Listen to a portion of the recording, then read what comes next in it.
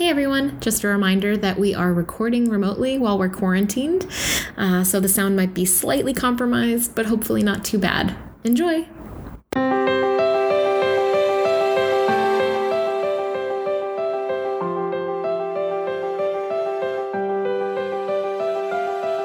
Welcome to Feminists Without Mystique, a podcast where we process politics, sex, and the unrelenting fire hose of bullshit in the news through an unapologetically feminist lens. Each week, we begin by venting about the news, go deep on one important issue, call out terrible things happening below the top headlines in a segment called We See You, and then we'll end with something hopeful. And just a reminder, if you're enjoying us, to rate and review us on Apple Podcasts, subscribe, tell your friends about us. It really helps us a lot, and it helps other people find us and find these types of conversations. That being said, also today we wanted to put a trigger warning at the beginning because we're going to be talking about a movie that has a lot of sexual violence and trauma. We'll be talking about our own stuff. So if you're family or friends of ours, just like kind of wanted to give you a little heads up off the top that that's going to be coming up. Yes.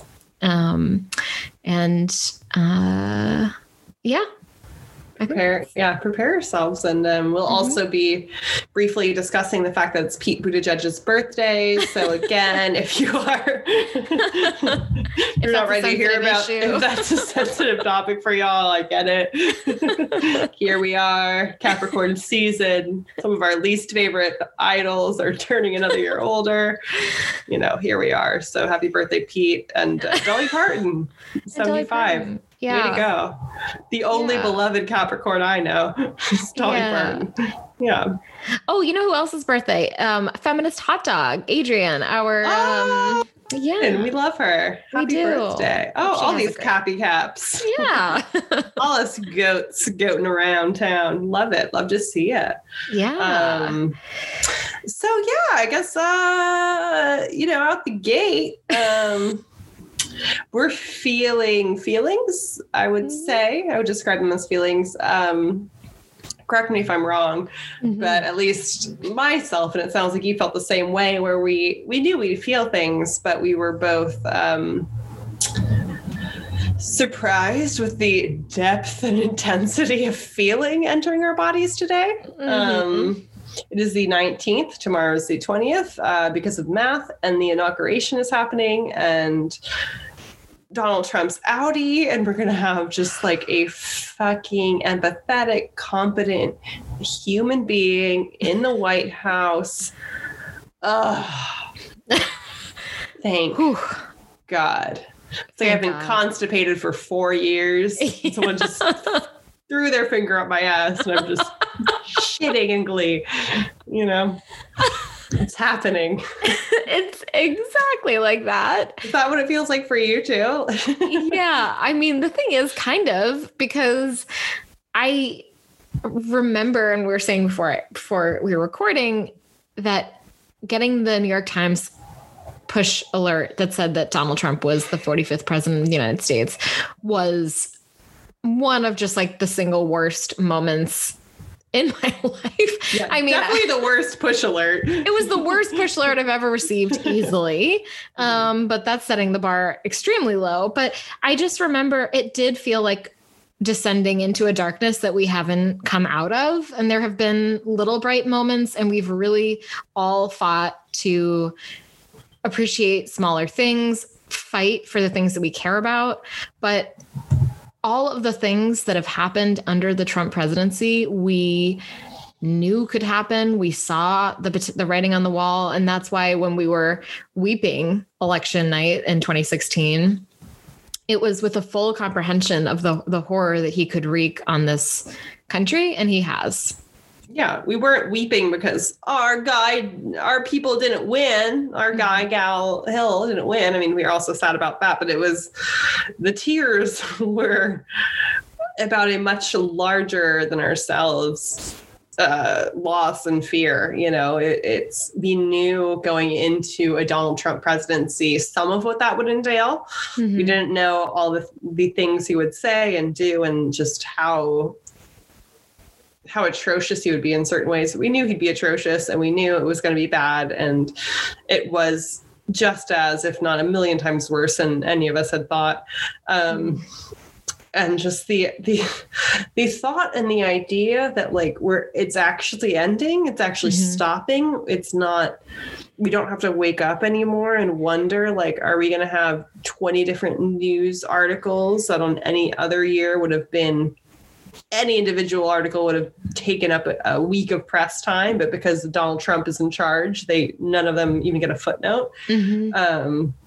We don't have to worry so much about just about safety in so many different ways, that we can believe that we're going to make progress in civil rights issues across the board, that we're just going to get to a place as a country that we should have already gotten to, and maybe we did, but we backtracked from. I mean, there's so much potential positive to come from this in terms of not only like words and ideas, but actual legislation and actual policy.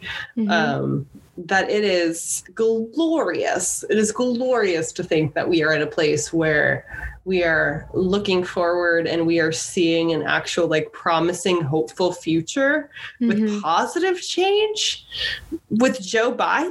It's just like, okay, girl, like I'm signed up. I'm signed up for it. I'm here.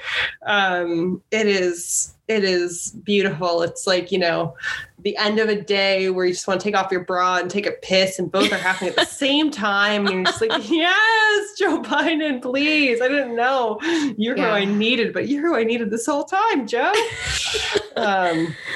It's a relief. It's a relief. And just having competent human leadership during this pandemic, when we have this new variation scuttling about. Yeah. I am overcome with thankfulness and with feelings, and also sadness about all of the people 400,000 people died already from COVID, and more will. And, had some close calls with my family. And even if I hadn't, like, it's just the depth of human suffering and loss, and the fact that it had been met by so many with a, like, you can't make me wear a mask, just like that exhaustion, that sadness for humanity. Like, maybe we can ease up on that a bit, and just have, again, competent leadership that will allow us to go through this pandemic in a way where we're taking care of one another and listening to science. It's such a relief. And of course, that being said, it's far from over. There's plenty of awful things going on in the world, but just knowing that we'll have competent leadership and people in charge, not just Biden, but people in the cabinet, people everywhere who are Fauci's back, people who just care about human beings and science and the best of America and America getting better. It's just, I haven't felt a modicum of hopefulness or optimism in so many years. And it is overwhelming in the best way to just feel like there's any kind of hope right now. And I feel that, and I haven't felt that. And like, oh, thank you. I'm here for it. I totally agree. I think that like we were saying, it really struck me when someone on Twitter pointed out basically that, first of all, that Joe Biden and Kamala Harris, basically, like, they had that memorial today for the 400,000 to mark the 400,000 people who have lost their lives to this pandemic. That there hadn't actually been a memorial yet, speaks to the lack of leadership that we've all been coping with. I mean, we've been a country without a leader. The void, the moral void, the leadership void, the void of anyone who is tethered to their humanity in any real way, and any sense of guided by some sort of ethical mooring, hasn't been happening in the last 4 years, but it's been so stark with this pandemic. And to listen to the song Hallelujah and compare that to the Hallelujah that Kate McKinnon played as Hillary Clinton on SNL after she lost. I mean, the grief in that moment and the catharsis of this song, like bookending the Trump, these dark moments, this dark 4 years, like really the harm. I mean, I feel very, very lucky that his tentacles have not directly reached me or killed me or my family in the way that he has with other people. Luckily, I haven't lost anyone, knock on wood, that I love to the pandemic. I haven't, obviously, like family separation hasn't affected directly a lot of Americans, but though it's been an absolutely horrific crime against humanity that we have to contend with, the way that we've put all these DACA kids and dreamers in like legal limbo, the judges that have been appointed and shoved through by Mitch McConnell and his Congress at the expense of absolutely everything else, because there hasn't been much else that's happened at a legislative level aside from tax breaks for the wealthy. I mean, it is a toxic cesspool, this country under Trump. And he has really done great damage to the fabric of the country, to people's faith in democracy. I mean, the Daily had a really depressing and I would argue completely unnecessary episode today. It made me a little upset. I think I'm done with us platforming white supremacists and people who are like part of the crowd that stormed the Capitol. I don't think we need to platform them on the Daily like that. I mean, maybe if you can do a little series and stick it at the back of the fucking newspaper. I mean, we're done. We're done with this. And so anyway, but hearing a lot of these people, the lasting damage that Trump has done, one of the most intractable things that's going to be really hard to climb out of is the way that he's undermined a lot of people's faith in democracy. And a lot of people have been pushed to a place where because he has not really conceded. And I know, like, if you're a Republican, you'd be like, he finally did last week once it's like, he did not really. Yeah. It's like, if you squint, you can see where he conceded because yeah, like he didn't. And so there are millions of his followers who are listening to him and to OAN and say, first of all, like one of the people was like, OAN is fair. I was just like, oh my God. I mean, so they're listening to this news network that has been brought on by the radicalization of and the weaponization of radical, conservatives who are just at this point, just like a group of hate. It's a hate mongering group. And the fact that there are so many people who believe the election was stolen, who see this as like an illegitimate presidency, that's going to be a really hard problem to deal with. And all the white supremacists that have not been weeded out because wasn't prioritized on a federal level. Yeah. What we do with these people is beyond me. We've talked about this, or at least, I've talked about it without any actual conclusions, or we've definitely thought about it, and I've harped on it, but it's one of those questions where it's like, what is the answer? I mean, this is purely anecdotal, but like in the conversations I have with people who identify that way, i.e. a friend of mine's cousin, it's just like, I will approach what they're saying with like kindness, compassion, civility, and truth. And they'll like quite literally come back and call me a libtard and say like, well, oh, wow, you're reading NPR, you're reading the Washington Post. Well, of course you think that then, you're brainwashed. It's like, well, why don't you? And I got back and I was like, why don't you read different news sources that do and do not agree with your point of view and come back to me? Because if you're right, what does it matter? Yeah. Right. And I will say, like, nothing, never anything. And this is a person who theoretically would follow up because we have a human connection via their cousin, and it's like, and there's never, it's just this deep-seated belief that everything that Trump says and that they interpret that he says. And apparently he's speaking to them in Morse code now. All of this shit becomes their truth, their reality, and the reasons for storming the Capitol. And then they'll say, oh, it was Antifa who stormed the Capitol. And there is just this separation from reality that is so persistent and toxic in a way. It's not like bronies who are like, oh, I love my Little Pony and we're gonna run away together. It's like, you can believe that and no one's hurt, you know? You can run away with your My Little Pony and no one is hurt. But with these people, it's, where does it end? I'm afraid it doesn't. It feels like that example where people just get more solidified in their own beliefs when they are confronted with different beliefs. And it's scary because we're obviously past the point where it's different beliefs. It's fact versus fiction to a large degree. And a lot of people are not buying fact anymore. And this isn't going to be something that it doesn't just go away. Right. You know, it never just goes away. It's going to be there. And how these people act out and how these people exist in their daily lives we'll see. But to sum up our intro, to sum it up, nothing happened. Nothing. Yeah, I spilled. There was no water on a laptop. Nothing happened. We're just seamlessly continuing through our episode. Nothing happened. Nothing. It certainly wasn't that two laptops were stacked on top of each other and then water was spilt on both of those things. No, that didn't happen, Maria. No.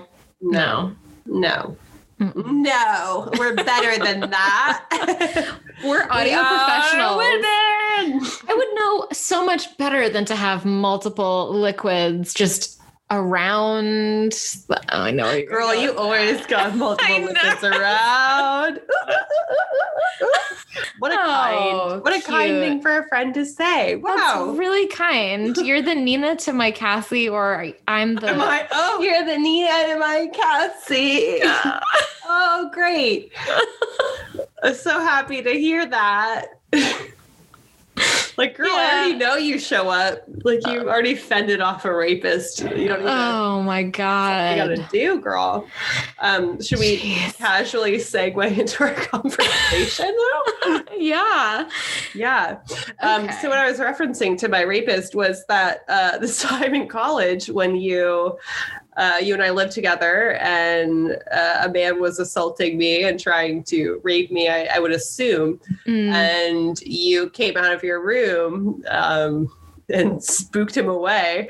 You basically chased him out of the apartment and literally saved me from being raped by that person and who knows what else. So thank you. Wonderful. Thank you. Appreciate that still to this day.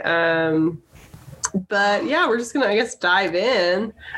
Yeah. I mean, that was our reference to the Nina moment. Because Nina was someone who was assaulted in the film that we're about to speak about.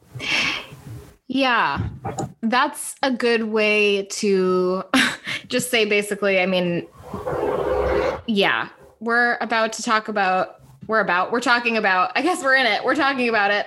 Inside it? A film, like a revenge thriller, dark comedy, vengeful best friend, who is dealing with the trauma of her best friend being raped, and then it's heavily implied she commits suicide. And both of them, she drops out of med school. The whole idea is they were both very promising young women, hence the title. Yes. And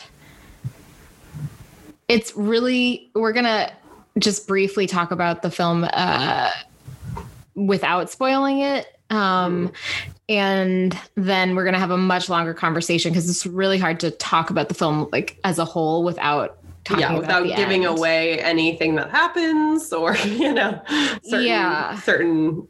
things that happen along the way. So we'll talk about it sort of generally before we get into it at large, because we need to get into it. And it is just I'm so glad that the story was told.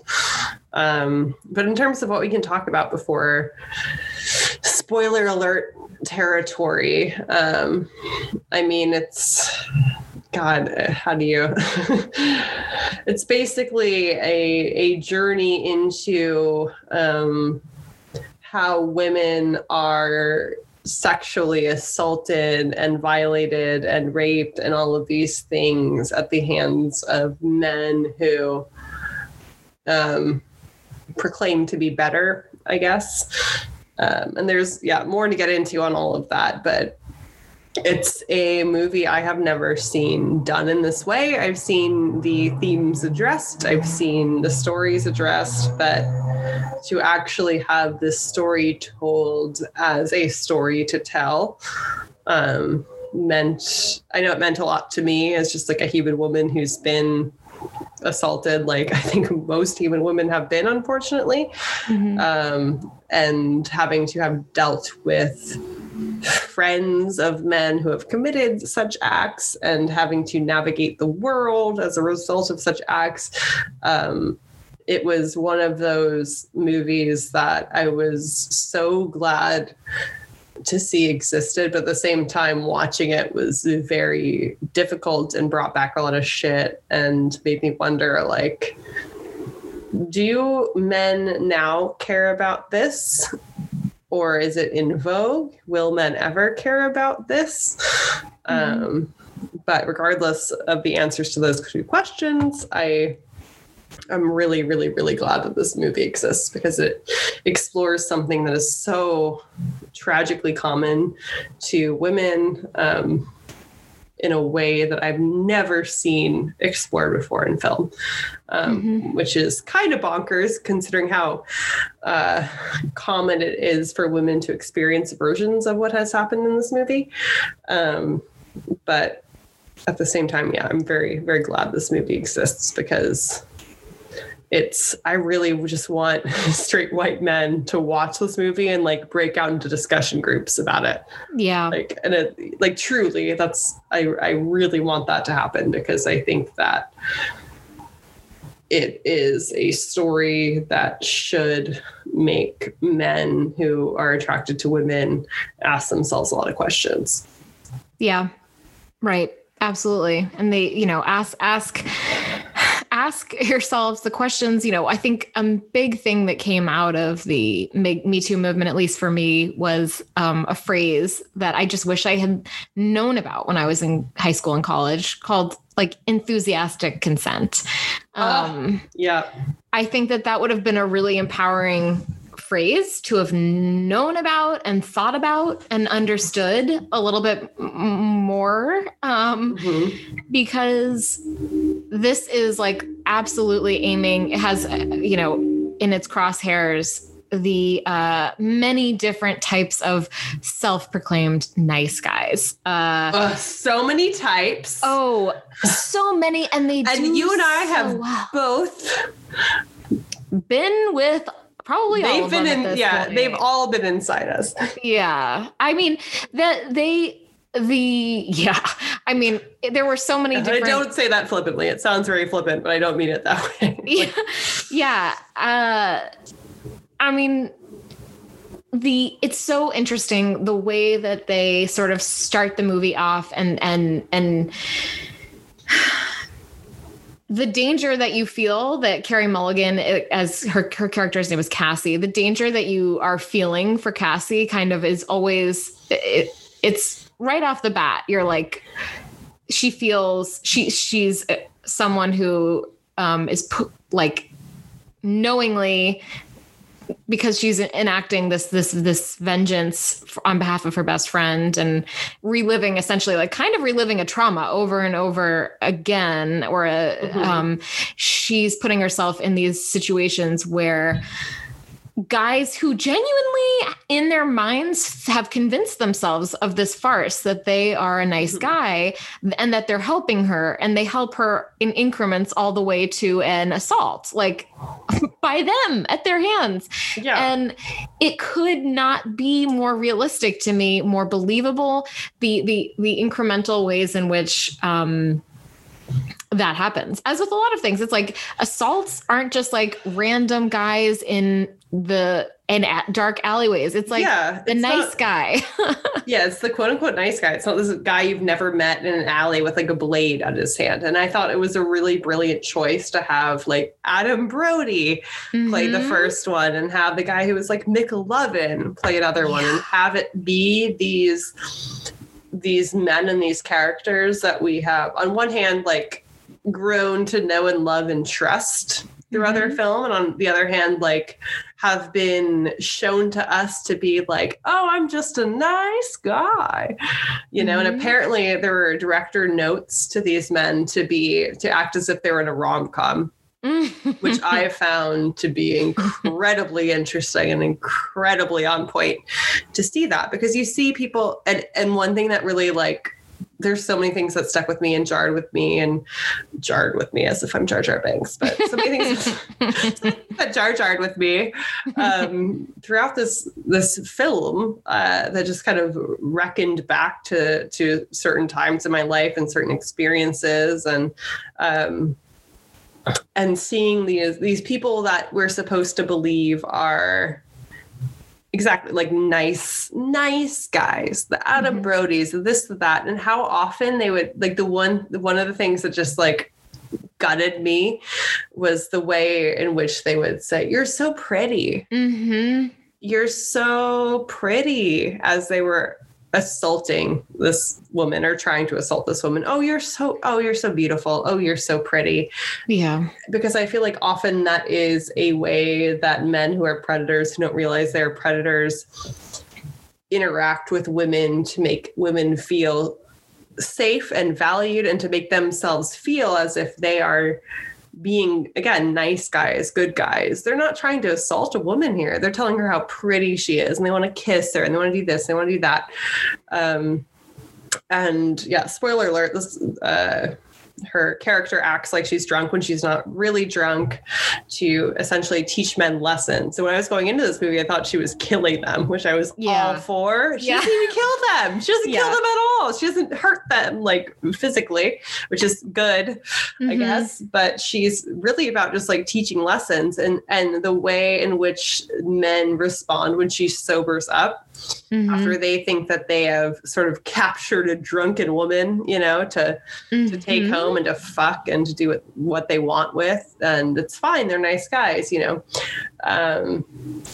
God, the journey of watching and experiencing this film was like being in a time machine back to dating, back to college, back to high school. Just this idea of men not owning you, but men treating you how they want to treat you, and convincing you and them that they are the good guy and that they are this and they are that, when in reality, so often these are really, really shitty people taking advantage of women and treating women like objects to get what they want and what they need out of the situation. And we still, even with Me Too and with, ideally this idea that we're moving forward in terms of women's rights and all of this, it's like we still live in a world where, I think you and I both resonated deeply with at least I can say with like every single fucking storyline that this woman had with different men, and you have the more obvious quote unquote villains, and then are we getting into the spoilers now? I feel like we've already, I guess, yeah. Well, from this point forward, we hadn't quite. So from this point forward, I would really, let's just say, I would really encourage anyone who's listening to this, if you haven't seen the movie, to just pause and go watch it, because it's first time director, a female director, Emerald Fennell, who was Camilla Parker Bowles in The Crown. It was an amazing directorial debut. It was it's something where it's going to be like $20 on YouTube or Amazon or wherever you're going to find it, but it's absolutely worth it. Like if you were going to spend that on Postmates, spend it on this movie. That's the quick pitch. and then come back and listen to this. Cause you really, if you have even a thought that you're going to see it, you do not want to know you don't want it to be spoiled. No, go and watch the movie. Honestly, like it is worth watching. You and I both paid the monies for it, which is, it's not cheap, but at the same time, when you think about what you paid before to go see a movie, with all the snacks and whatever, you can get some cheaper snacks. Go pop a bottle of wine. That's maybe help. Pop all the bottles of wine. But I think one thing we should talk about is the character of Ryan, who is Carey Mulligan's, I guess, boyfriend for periods of the film. And I think that his role in particular was super on point and super upsetting to play it down. I mean, we have these different sort of cast of characters coming in, and we see the ways in which they are flawed and the ways in which, they're trying and whatever, like with Adam Brody, but oh my stars, this Ryan character, who's played by Bo Burnham incredibly well. And it's interesting, there are way more interviews with Bo Burnham than with Carey Mulligan about this movie, which is crazy. It's almost like people care more about like what men have to say versus women, even when like the whole point of the film is about like a woman and her experiences. But either way, directed by a woman, and either way, Bo Burnham does a great job at it.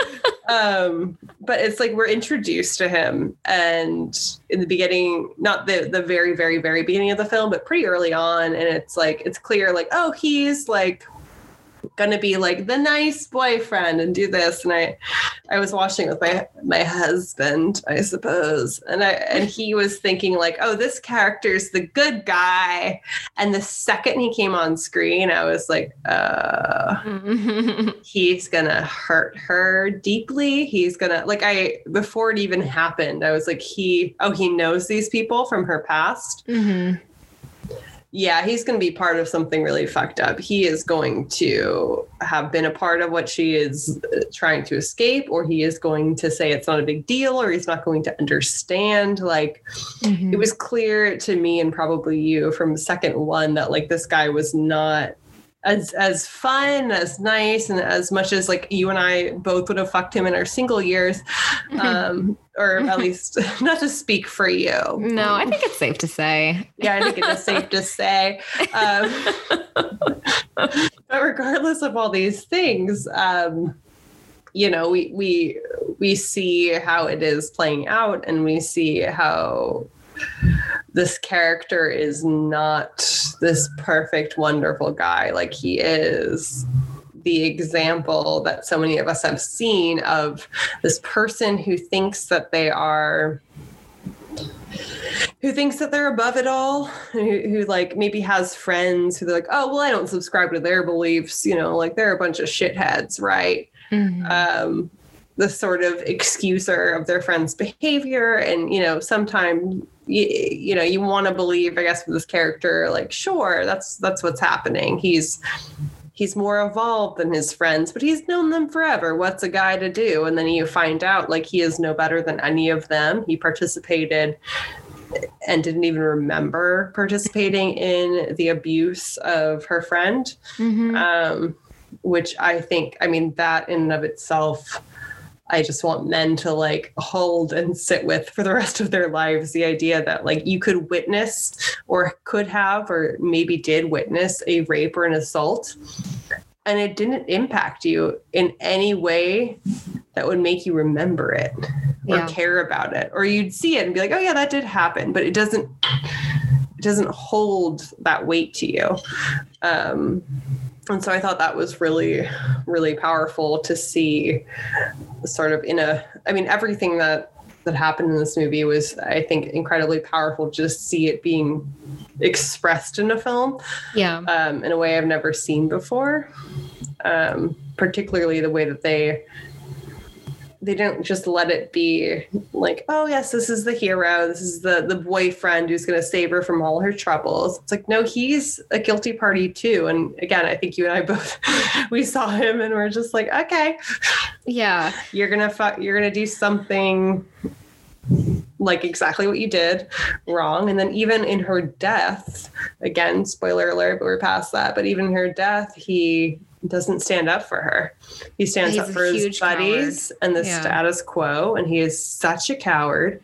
And I think that resonated with me deeply. This idea that even that there are these men in our lives that we love and we trust, and we can think X, Y, or Z, but when push comes to shove, like, what would really happen?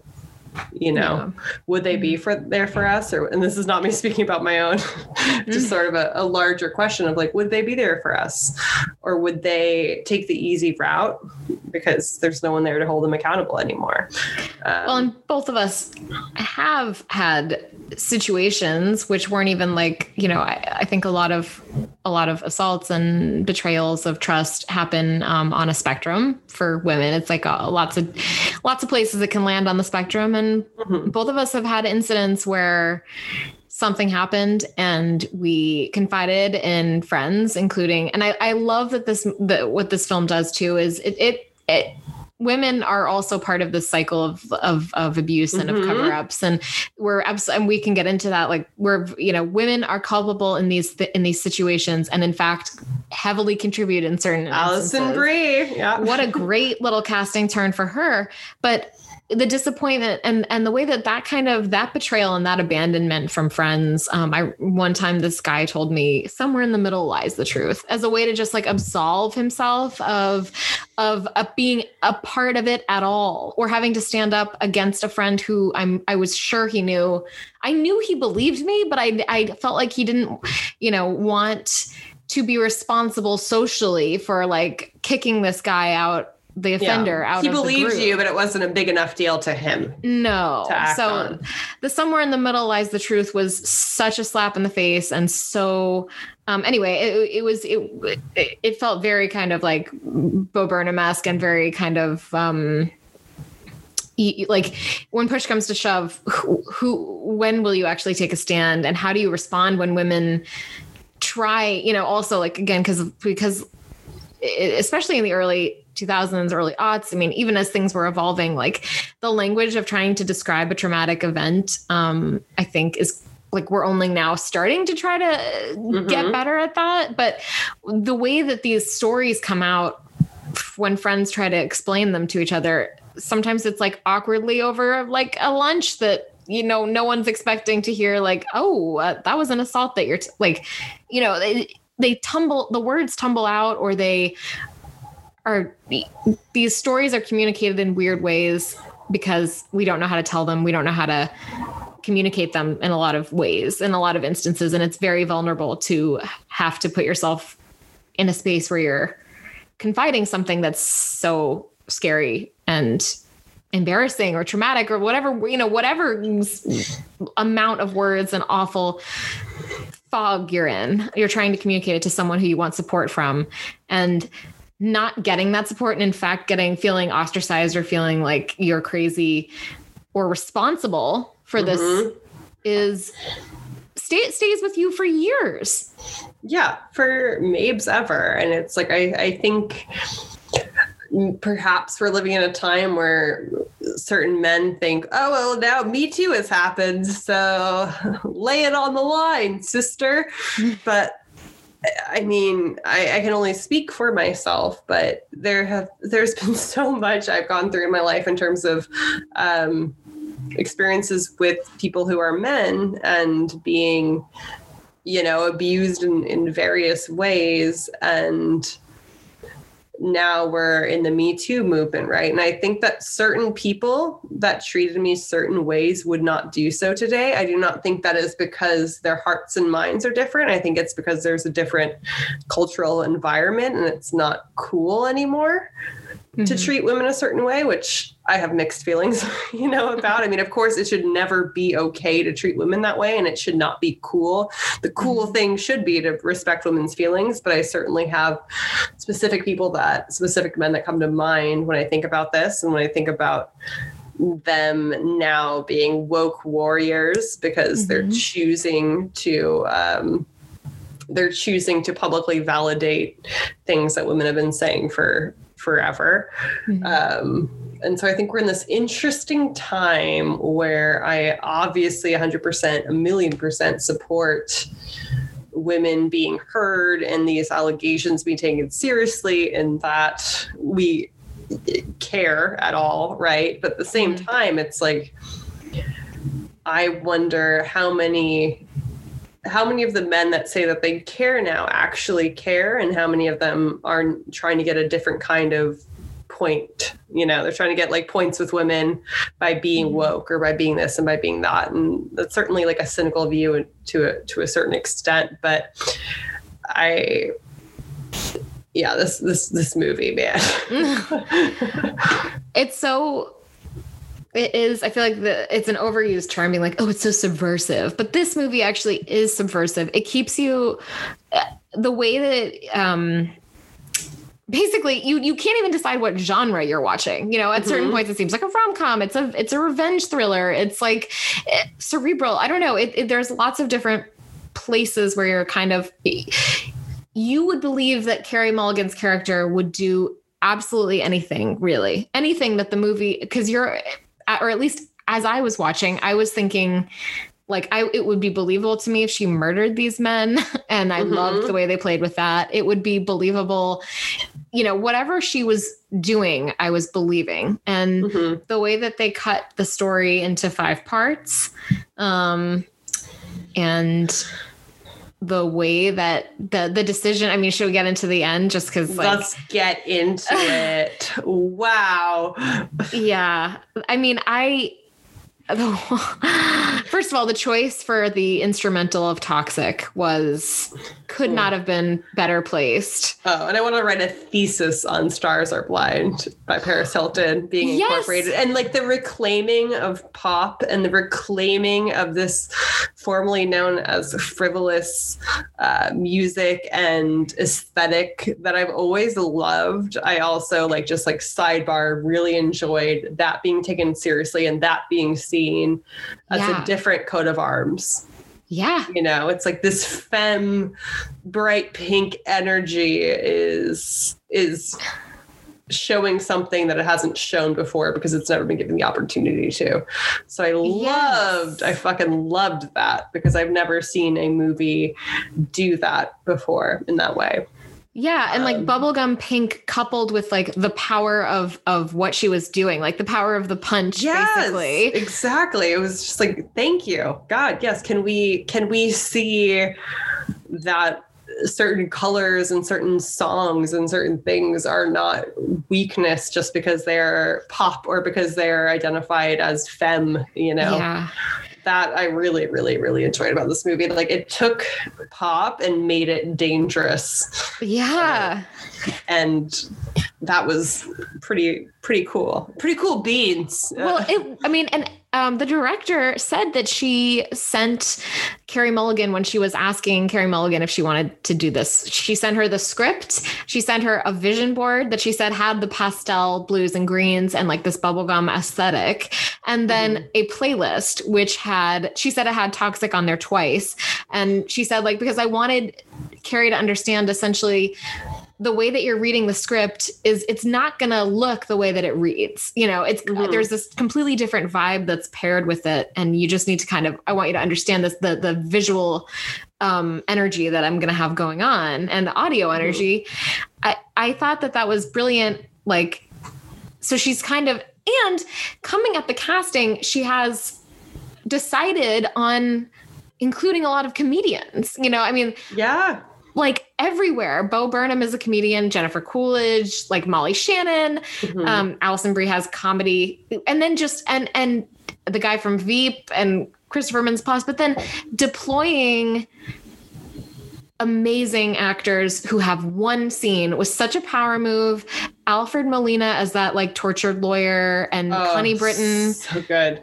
Oh my God. I'm still just sort of I'm so stunned by it. Yeah, it was incredibly, what slapped me in the face initially was the themes and what the story was, and seeing something reflected in film that I've never seen reflected in film ever before. And then on top of that, you have, like you said, these amazing performances. These amazing, acts of actorship, I suppose. Yeah. They would say. But no, it was on top of being something that I think everyone needs to see, particularly men who are attracted to women. I think it was also just an incredibly well done movie in the way that I love it the most, which is just like strong characters and like amazing acting. That's what I'm here for. And that was definitely there in spades. But yeah, just seeing this story being told, and the way it was told, and with the actors that they used and that were chosen by, it was so intentional, this movie. And it was such a representation of so many things that we have seen and that we have been through. And, there have been stories that have touched on rape or assault or what it's like to be a woman in the world, but I've never seen a movie touch on this particular facet of being a human woman in the way that this movie did. And the heartbreak that goes with, sexual assault and the feelings that go with that, and with losing the male friends that are part of that, as well as this feeling of wanting to and needing to protect your female friends, the women in your life, and knowing what is out there, and also knowing and understanding that, like, by and large, people are not going to know and understand what you're talking about when you've lived through. And I think something that really resonated and was really important to me about this movie was the thought that people will, like, we are now maybe at a point in history where these films will be talked about and will resonate. And this movie was made, with this cast of, Carey Mulligan and these famous comedians. And it was a story that people felt was worth telling. And I'm really, really, really glad that happened, because I think that more than us talking about it, I feel like men need to be watching and talking about this fucking movie, because it was painful at times to watch. And I still don't know if it's like, if my husband fully understood everything that was happening in that movie and what it meant and what it, so I think having the opportunity to actually tell women's stories in a way that they haven't been told before. Granted, it was a very, very depressing movie in a lot of ways, but at the same time, I'm just so glad that story is being told now, finally. Yeah, it's, I heard someone wrote about it recently, and the phrase that they used in terms of Carey Mulligan's character was someone who was careening towards self-immolation. And I think that's so appropriate, because I think it is right. I think it's ultimately right, but I think it's sad because it was not so obvious. There was a nuance and in her life where, for instance, this movie is pro forgiveness and pro redemption. And there was a moment where, of course, because we're all savvy moviegoers, I think most people probably realize it's way too soon in the movie for there to be like a floofy ending. There was like a very sort of, I think the whole point of it was to have it be kind of this sappy montage that's supposed to gesture lovingly towards like rom-coms. But that it's certainly this like love moment between her and Bo Burnham is not where it's gonna end or land. But the idea was that like it could have, if she had found, she was going to be able to move on. That could have been something for her if a certain situation hadn't manifested the way it did. Like she was trying to grow and trying to move on as the mother or her best friend's mom said. And they had that incredibly poignant dinner with her parents. And the dad said, we miss Nina. We miss her. We thought of her as a daughter, but God, we miss you. We missed you too. And that was fucking heartbreaking. Like there was so, I think that the film was so loving with its protagonist, who, by the way, it's not like we're supposed to excuse or think that everything that she did was good or necessarily get behind every decision she made. But this character is someone who was lovingly constructed by the director, and her friendship, the way that the seriousness, the gravity that they treated that friendship between these two women, and the loss so that when you get to the climax scene where she is confronting her friend's rapist, it's all the more heartbreaking because while we always knew this was about her friend and about the guilt and the rage of her not being able to have been there to save her friend from this situation, when she actually says, this is it all gets started. Like the reveal happens because she says her name, basically the dead girl's name, and suddenly everything is as serious as a heart attack. And you realize, and I the second time I watched it, I thought that was a really, it made the whole scene about Carrie and Nina, Cassie and Nina.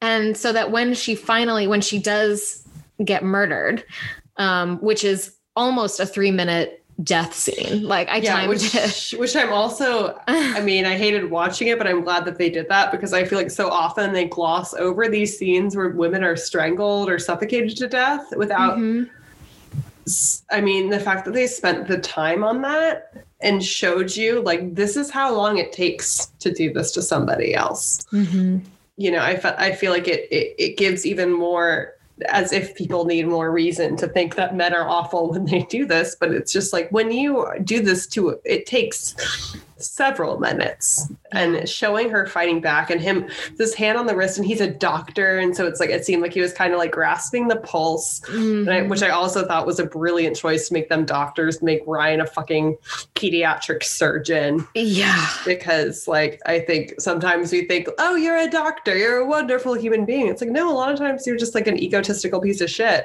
Yeah. Dude, like, this is what no shade to doctors, obviously, but like, I thought that was an interesting direction to go to make these men that we know to be awful human beings. It's like they made every effort to make it harder to see who they were, because that's how it is in real life. Because you have everyone on the other side. I mean, any person could assault you and hurt you, and you'd have everyone defending that person. Oh, he's a doctor, or he's this, or he's that, or you were too drunk, or you were this, or you were that. And I think that was a strong choice to make these men doctors and professionals in that way, particularly Ryan's character, to make him a pediatric surgeon, because it's like, yeah. And to know that if she had not, planned for her own death, that her death would have gone, unknown, unavenged. They would have assumed she had just run off. Yeah. And the person who claimed to love her was all too willing to let that just forget her. Exactly. And the thing about Ryan is he's every man. No, but it's just like seeing their like rom-com story and him literally telling her that he's falling in love with her, that he loves her, and then her confronting him, of course, the video. And then after that, when she dies and he knows where she went, and it could have been his redemption. And of course, you and I knew it was going to be, but like, it could have been, in terms of the film plot. And it wasn't. He was too cowardly. He couldn't do it. Because men in the boys club, and it's like the person that killed her in the like she was threatening to carve the name of the woman that he had raped into his skin. That was her threat. She wasn't threatening to kill him, and he murdered her. And we saw that over 3 minutes. And God. And then we were stuck. And it truly felt like an absolutely jarring, horrendous move to be stuck like, with his perspective. Like, no, I don't want that. Let me have her. When they just went and they moved to the daylight, and suddenly you're like, oh my fucking God, I can't believe I am in this room and she's not alive in it. Like, yeah, it's a lot more realistic. And then, because I mean, the part where I started actually crying, like burst into tears, I was stunned through the murder scene. I was like, my jaw was dropped and I was just sort of cold and like, I not in disbelief, kind of like I was saying, my boyfriend was like, she's gonna get back up, or like, she's gonna fight her way out of this. And you and I were like, nope, this is real life. This is how it happens in real life. She's dead. She's dead. But as they burn her body, her arm is out.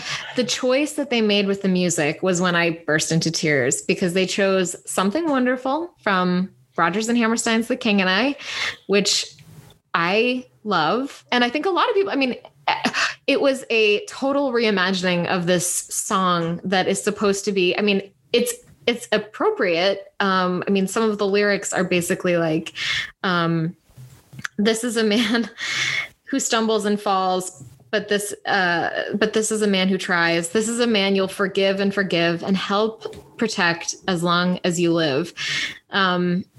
He will not always say what you would have him say, but now and then he'll do something wonderful.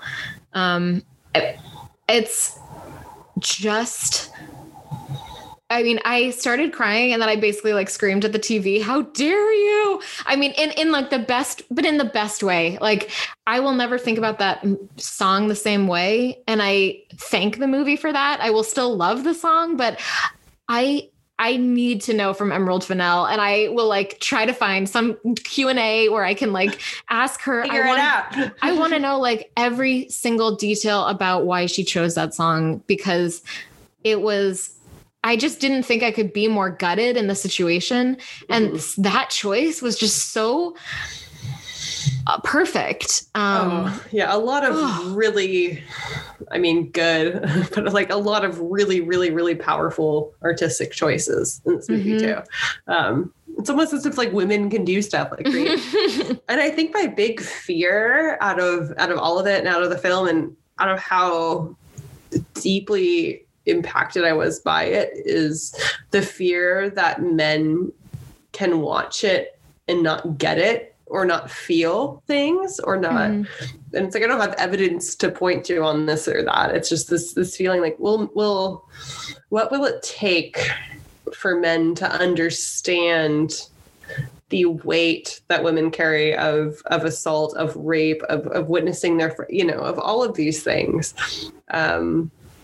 What does it take? Because it was a film that I think is incredibly important, that was incredibly cathartic to be a part of watching, honestly. Like it was hard to watch, but it felt good to watch at the same time. It felt like my own, and I feel like a lot of women probably could this way, it felt like my own experiences were being validated in front of me. And I hate the feeling that there will be men out there who just still won't get it, won't try to get it, don't want to see the movie. If they do see the movie, again, won't get it. And I think that is the sort of the biggest challenge for me of the film. It's not getting past the trauma that, we relive by watching it. It's not getting past that. It's getting past the idea that you and I can watch this film and feel these viscerally awful feelings due in part to the things that we've already gone through at the hands of men. And that a man can watch it and see it as a movie or not even want to finish it and walk away from it and it not carry any weight with him. And I think that for me is the biggest sort of about it all, is just like the idea that no matter how well we tell our stories, how much we try to get our stories across and try to really articulate the depth of pain that is felt when men treat us as disposable or as sex objects or as this or that. No matter how deeply we feel it, it doesn't matter because men will not take it seriously, you know? And again, I don't have any like data to back this up on. It's just this sort of depressing feeling, you know, where it's like, I take so much from this movie and just knowing that there are going to be men who just see it and like, oh, get over it. Or Carey Mulligan's not hot enough to be raped or like, you know, like that kind of takeaway, which I feel like is just running rampant. I mean, there are always going to be those film guys, there are like those Christopher Mintz-Plasses, you know, like it's a gritty romance, takes place in New York. And I'm not going to talk about it because I don't want to jinx it. You know, it's like, fuck you. I mean, but, and I think that, so that's definitely a legitimate fear, but it's like, I hope that this is a movie that's a slow burn because it, you know, it was supposed to come out last April. It was a Sundance hit, but like now it just came out last weekend. And I hope through word of mouth, it really does spread like wildfire. And so that women can have the cathartic experience of watching it and perhaps more men will see those scenes, like the first few specifically, and understand the conversation that is around Me Too, that is about enthusiastic consent. It's about not taking advantage of someone who is technically breathing and has her eyes open. Right. You know? She can consent legally and sign the dotted line, you know, it's like, And so that you think that like so many guys have convinced themselves that this is actually okay behavior. And in fact, that they were the nice guy, but like marching themselves right up to an assault situation. But in that moment, when Bo Burnham's character says, as if you're perfect or something like that to her. Oh yeah. That. Oh my God. Because I feel like that is, you know, we talk about the depths of feeling that these kinds of movies and larger than that experiences that we've had culminate in certain lifelong situations that we're dealing with, and to see that reflected, I feel like that is probably how many men feel about it, where it's like, yeah, well, I'm not perfect, neither are you, but it's like, yeah, but there's a difference between, you know, maybe her character being, if she was rude or if she did this or that, and being a sexual predator, and what that takes. Like, I just don't know what it will take for men to understand that it takes something from you when you are sexually assaulted, when you are treated like all you have is your body. And even then it's a weapon against you, you know? So that moment when Bo Burnham's character was just like, well, you're not perfect or whatever he said, I was just like, ooh. Yeah. Oh, yeah. Another thing that this made me think about, which I haven't had this specific fantasy in a while, but tell me more. Well, no, I mean, it was in the wake of, and you kind of touched on this as we kicked off this discussion, but I did for a while have some pretty, just like, I would sort of daydream, I suppose. It's not really like a fantasy, but I would daydream that, you know, I could get back at the guy who assaulted you in our apartment. Because that'd be great. I don't even know his name. Yeah. I don't know if I could pick him out of the lineup now, which kind of frustrates me. I might be able to, though. And I like to think that I could if I saw him. And I don't know that one thing that this movie has, you know, like, because it brings up, obviously, I mean, the things that are just kind of a part of us, a part of our experiences is like, you know, what would I do if I saw him today? And like, what would any of us do if we were faced with someone who threatened or harmed our best friends? And, you know, I don't know. I'm sure, I think I worry that it would be a cowardice situation where it's like, well, I don't know. I doubt that. I mean, when the shit hit the fan and I was struggling with this person, you were not running away. You literally bust open the door to your room and like scared him out of our apartment. So I don't think you have anything to worry about in terms of you being there when you're needed. You know, like you quite literally chased this grown man out of our apartment. Who again, yeah, I don't think I could pick him out of the lineup. I know I carried my keys differently. I carried knives in my bag, and I was just generally afraid of white men with scruff, which is hilarious if you know me well, because it's also half of who I fucked in my life. But no, definitely after that experience, I was just afraid of white men generally, which I still am. But yeah, no, you were a little champ. You were a little beast, girl. Well, it was, you know, I think, like you say, these experiences, they take something from you, and or maybe, you know, if we're being positive, they give something to you. Maybe they. Well, and I hope that you know that you're like a brave motherfucker. Like you're not a coward. Like there was a man who, I am bigger than you. I have several inches on you, and there was a man who had several inches, if not feet, on me. I was trying to fight off for I don't know how many minutes at this point, but you, being smaller than both of us, came out and in the service of trying to protect me, you know, you were trying to scare him off, but like you were the smallest person in the room and you did that. So I don't think you need to worry about being brave or not, because you're clearly your little bulldog baby. Fuck that guy.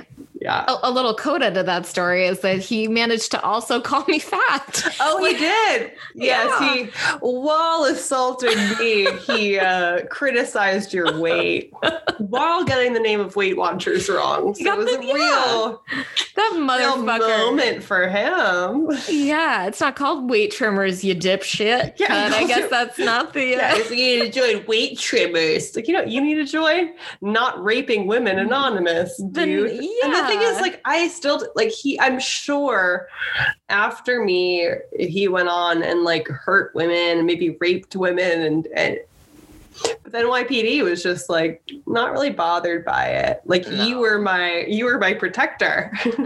It wasn't the police. It wasn't any man. It wasn't any kind of thing. It was just you. And that's, I think, part of what is so moving and wonderful and beautiful about this movie is just like the bond of friendship and what women will do to protect their friends and to protect those that they care about, because we're all each other has. Yeah. You know, and it's like when shit really hits the fan, you see that firsthand. You know, you see the ways in which, like, if I were alone in that apartment, maybe I would have been murdered. I don't know. I definitely would have been raped.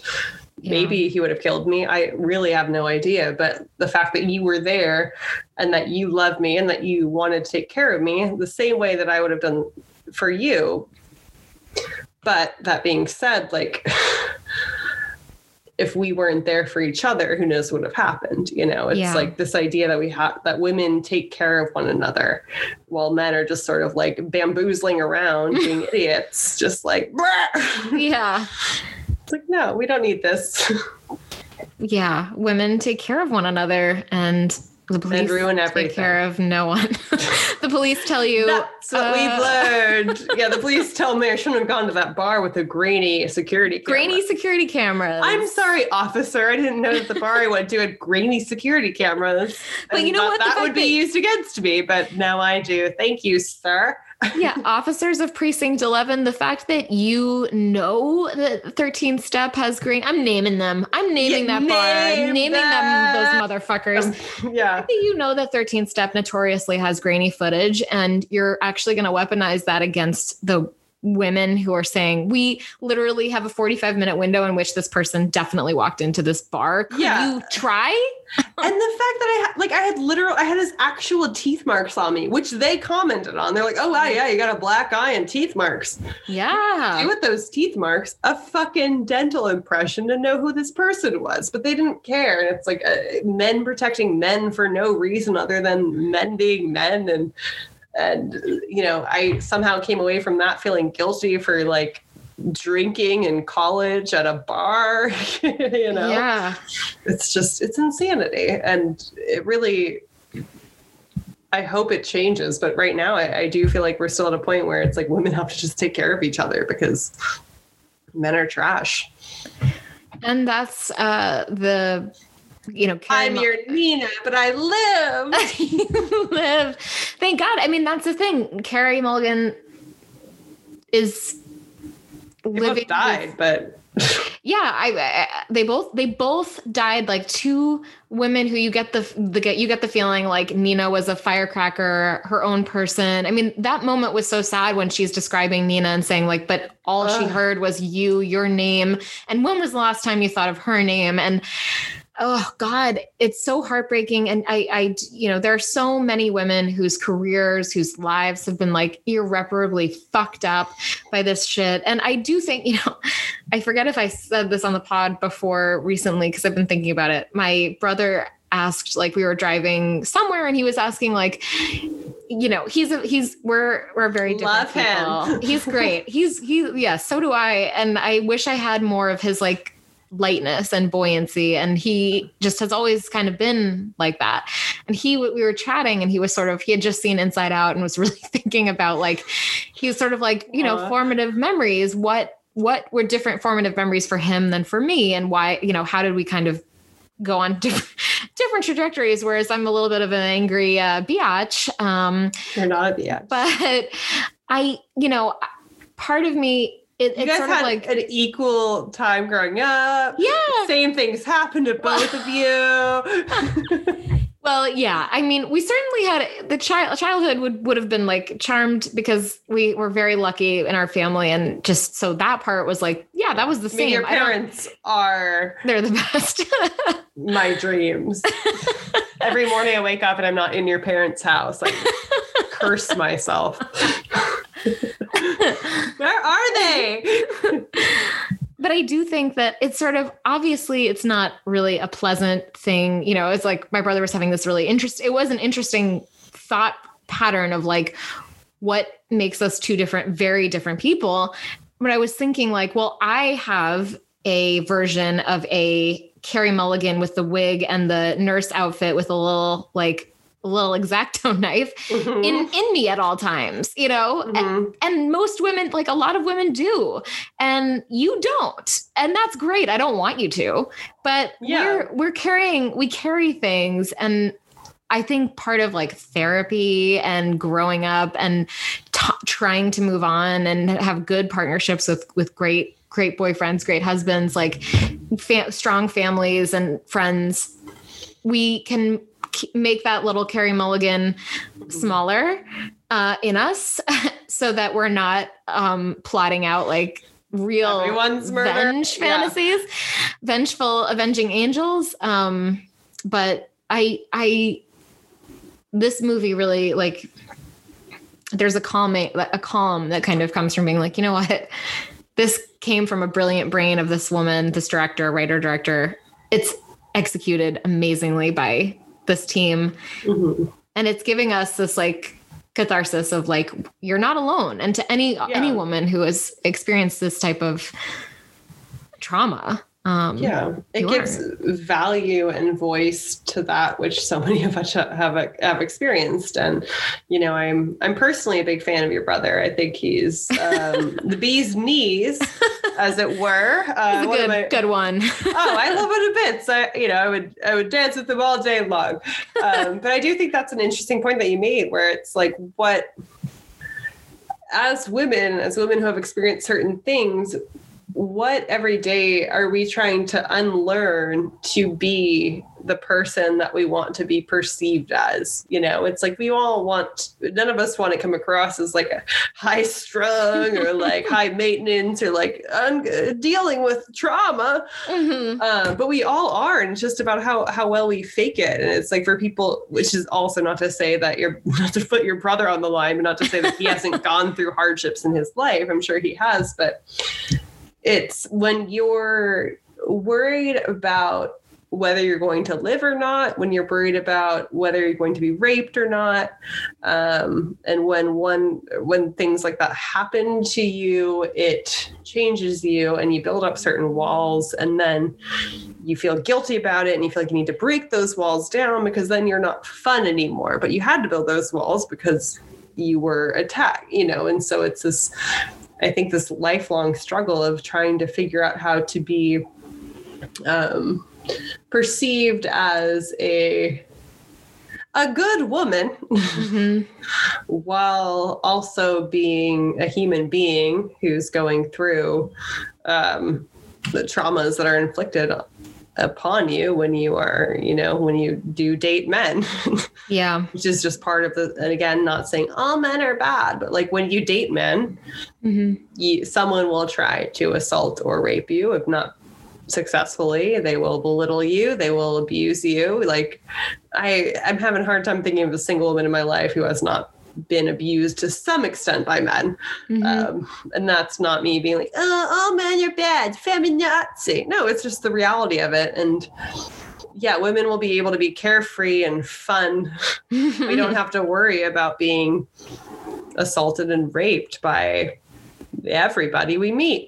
Yeah. It just sounds like hyperbole, but I wish we could body swap with dudes for just like a day. Yeah. And they see it, and then it'd be like, oh, right. I get it now.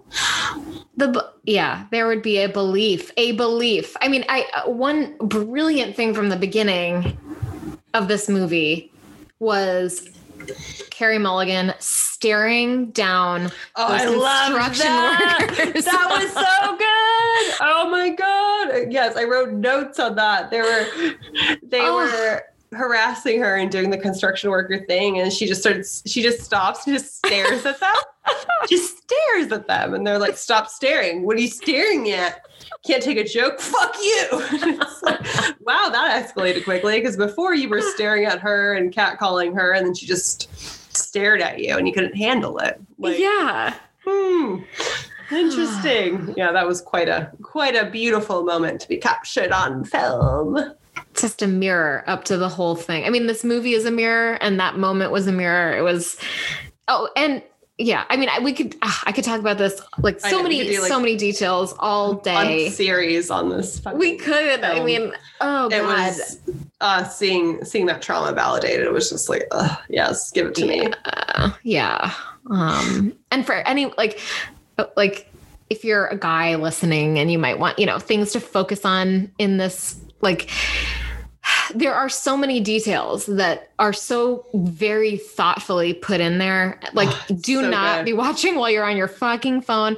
Like, there are eye rolls. There's like Adam Brody pouring her drink like way bigger than his. So much thicker. It's like, I see you, Adam Brody. I've been in your apartment, you little slut. I have so many good things to say about this, and I so highly recommend. Men must watch and understand that they are not the heroes in every story, and understand the ways in which they have historically hurt women in their own lives, and the ways in which they can be better. That'd be so good. Women aren't the punchline. Like a dead stripper. How many times has a dead stripper or like a dead like whatever, just shown up in a movie as and then just discarded. Like that's not where the story begins or ends. It never has. And women have value. So check this movie out. Give it $20. Give it all your monies. Yeah. And if you have questions or you want to discuss, or you have any, I would look for literally any excuse for us to have more conversations about this on the pod. So feel free to write us about anything, Yeah, we can pick out even like specific, like next, like, all right, now we're talking about this aspect of the film. Yeah. Because we were obsessed with the idea that there is a story being told that captures the suffering that we went through. Because I never thought I'd see the day. Never thought. That's what it is. It's this catharsis that like men get with every story that's told. It's like, oh, this white man went through a thing. But like we don't get, we get to be the punchlines of the dead stripper jokes. We don't get to tell the story. And so it was incredibly powerful, meaningful, and all of the things to finally see that reflected. It was, I hate to use the term empowering sparingly as just like, but I did feel empowered watching it. Honestly, I mean, I felt ripped apart, but like, just seeing your story reflected back at you and knowing that it's the story of so many women there is a power to that. And it meant so much to me to see that. And I think we'll probably talk about this movie for a very long time. We will. And I'll be listening to that playlist with Toxic, like just, oh my God, blaring. Such a good Toxic cover. And It's Raining Men, just like, yes. So good. Should we just like scoot right into a good thing? So it's been 8 hours. I think that good thing is your brother. He is a good thing. He is a good thing. We love him. I'm so, so lucky in my siblings and family, and I just wish that I could just them. I wish I could I mean, a Dementor is like the worst descriptor, but like just you suck should be like a Dementor to your family. Jesus, so Maria. Hey, it's a dark episode. All right, I'll take your family without dementoring them, and I think they'll be fine with that. And you can just do whatever you need to do. Whatever the chill. Can I take like just a teensy little portion of everyone's chill, and then it's just distributed to me? If you and I could harness your brother's chill. The thing is, you and I could take some of your brother's chill. I mean, you would have chill to last, I don't know, lifetime centuries. Like that's the thing. It's like no part of me would ever take your brother's chill from him. No, I would not want that. No, that would break every heart in this world. But I would certainly take some of his chill because he has plenty of chill. Plenty of chill. I could use like a little. Yeah, and I honestly think both of your parents would be like, "Oh yeah, Aaron wants to take so much chill. That's fine." I feel like they'd be fine with it. Yeah, everyone. And I feel like Joey. I feel like they'd all be fine with it. They'd all be fine. Yeah, I think we should just take some of your brother's chill, and then we won't be such harpy women. Upset about assault and rape. Oh gosh, women. Oh, good. Well, what was the good thing? What was the good thing? Oh, well, I guess, what we could do quickly is I will just go in like one sentence of each of my we see yous, just because like they don't need to be fully said. But I am enraged, and it plays into the promising young woman thing, but I was so disappointed in almost all of the news coverage of Phil Spector, because it was like, ooh, like talented but flawed. Ooh. I mean, the BBC literally had a headline, quote, talented but flawed, producer dies at 81. It's like he actually was convicted of murdering a woman like in 2009. So talented but flawed, like isn't like... And obviously you can tell a lot of these people who write these little obits are super interested in his relationship to like Paul McCartney and the Wall of Sound and like, help the Bee Gees. Like, I don't give a shit. Like, he's a convicted murderer. I don't want to hear about the Wall of Sound first. I don't care about the Bee Gees. You're a murderer. I mean, I didn't even care about the Wall of Sound generally, but I did. It's like, what the like, don't lead with that. He's a murderer. Anyway, NPR was also guilty. Like lots of the people who are generally not so bad about this. Anyway, murdered women. Let's say their names first.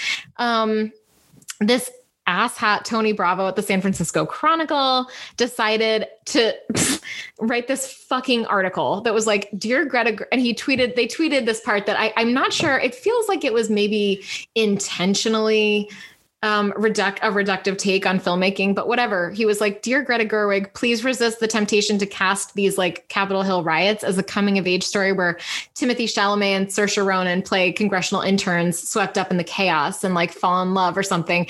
And I just wanted to be like, you haven't seen anything of Greta Gerwig's. Oh, because nothing. And he was like, these Greta Gerwig blockbuster films. It's like she has never made one that was a blockbuster. I mean, like Little Women was, but like not because of you fuck. Yeah. Anyway, like fuck you. Thank him. Michael Bay, like a Twitter user was like made the point that Michael Bay is making like a COVID movie, like a COVID like action pack movie. Ew. So,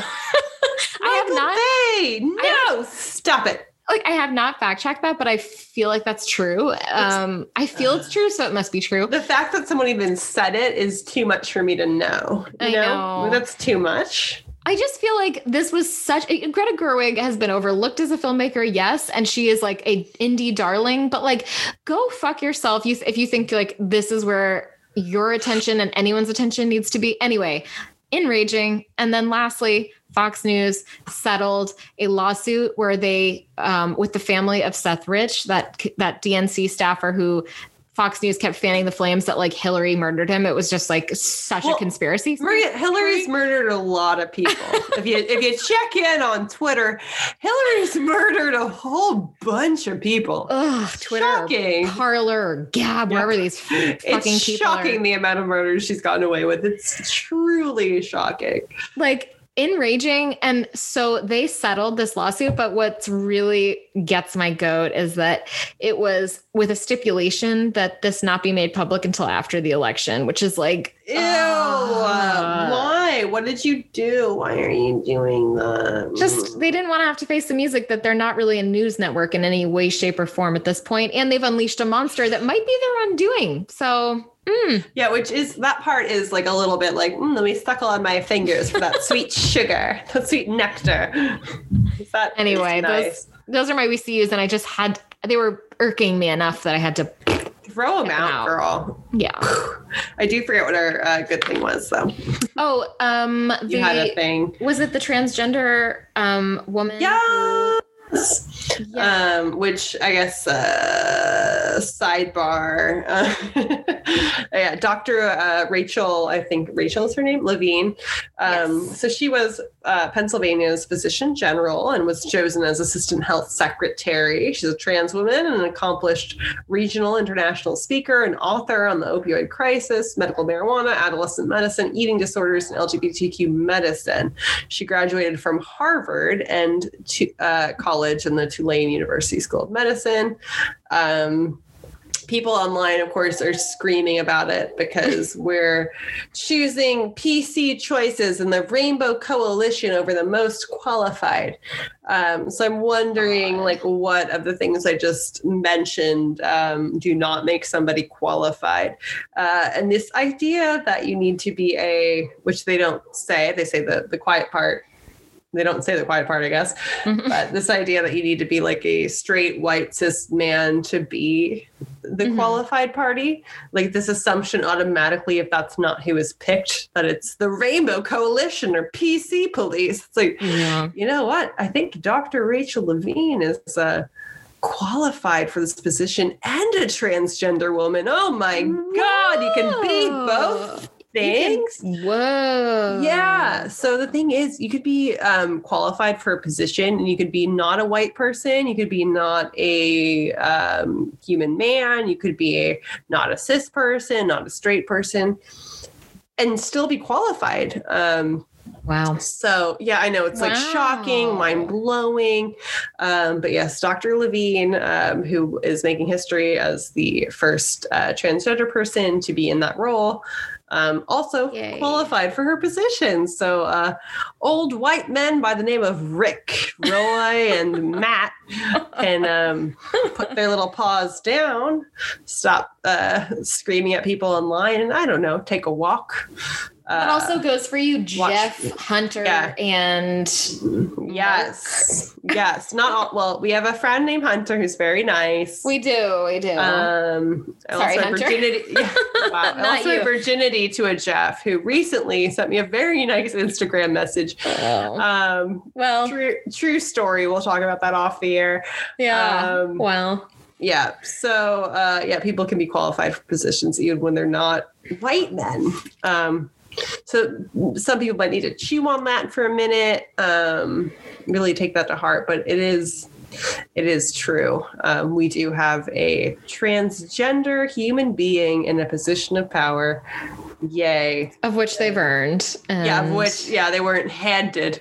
Yeah. I think white men should probably understand that, like, to be in the positions y'all are in, we have to work like a million times harder than you do. So, like, calm down. And Dr. Levy, also she's a doctor, like, she's qualified. Do you remember who was in the administration before? Someone remind me what Betsy DeVos did. Someone remind me. Like, no. I don't, oh my God. Everything was being run by a sentient turd, and it's almost in the past tense. Oh, the next time these two promising young women are going to be talking to you, it's going to be from a Biden administration. Yes. Oh my goodness. Kamala Harris, first female VP. Like, oh my gosh, I'm so excited. God. People caring about things. Yeah. I can't wait. And I love her. I stan her and her husband too. I feel like they've got a real bedroom energy. I do love his whole, like, he's so thrilled to be second gentleman, and I'm so excited. He's a cutie too. If I were 40, I would sit all over Doug's face for sure. You can take me to the press with that. Certainly. I think he's a great guy. Yeah. I was trying to think of like a second gentleman pun for you, like to help round it out, but I don't know that I don't need any puns to round it out, girl. Oh. Oh no. Gosh. She's on fire. I do think he's I'm like sexually attracted to Kamala Harris's husband. And I think now's the first time I said it out loud. It's probably the last time I'll say it out loud. But I think Doug's a really good guy. And this is great. This is great. So anyway, I feel like you'll just throw in these nuggets occasionally so that we know that your husband hasn't heard this pod. Oh, he hasn't listened in years, if he ever has. Yeah, I'm gonna be like, you know what my biggest fantasy is? 3 Dougs. Every hole plugged by Dougs. Oh my God. It's not, but I could say it. He'll never know, you know. But anyway, long story short, I do think that Doug would be a really nice time in an Italian restaurant, or you know, whatever. This episode's gone right off the rails. Oh my God. We started with assault. We ended with, I don't know what this is. Doug. I guess me verbally assaulting Doug. God, that's not right. Is it? Maybe it is. Maybe that's progress. I don't know. But anyway, I respect his marriage, and I'm not like into him in a weird way. And now I feel like I need to like back up and explain myself. But no, you don't have to. If I were single and we were single, all I'm saying is we would mingle, as it were. Hi to your parents. Anything else we should discuss? I think how are you going to even edit this episode? I don't know. Just let it fly, girl. 2 hours. I'm going to need a little coffee for this edit. You need something. You need a coffee enema. Oh, for goodness sakes. Yeah. Well, wonderful time. Great talk. Great thoughts and prayers to the editor's fingers, as well as Doug's fingers. I'm going to carry this through the presidency. My new desire to fuck Doug. Until my husband hears from someone I said it, which might be Hunter. 10 years. Yeah, it could be Hunter. It could be 10 years from now. It could be Doug himself sending a cease and desist. Yeah. I don't know. I respect their marriage. I'm just talking, you guys. I'm just talking. feel like Kristen Wiig. Oh my gosh. All right. Good night. Good night. I love you deeply. I love you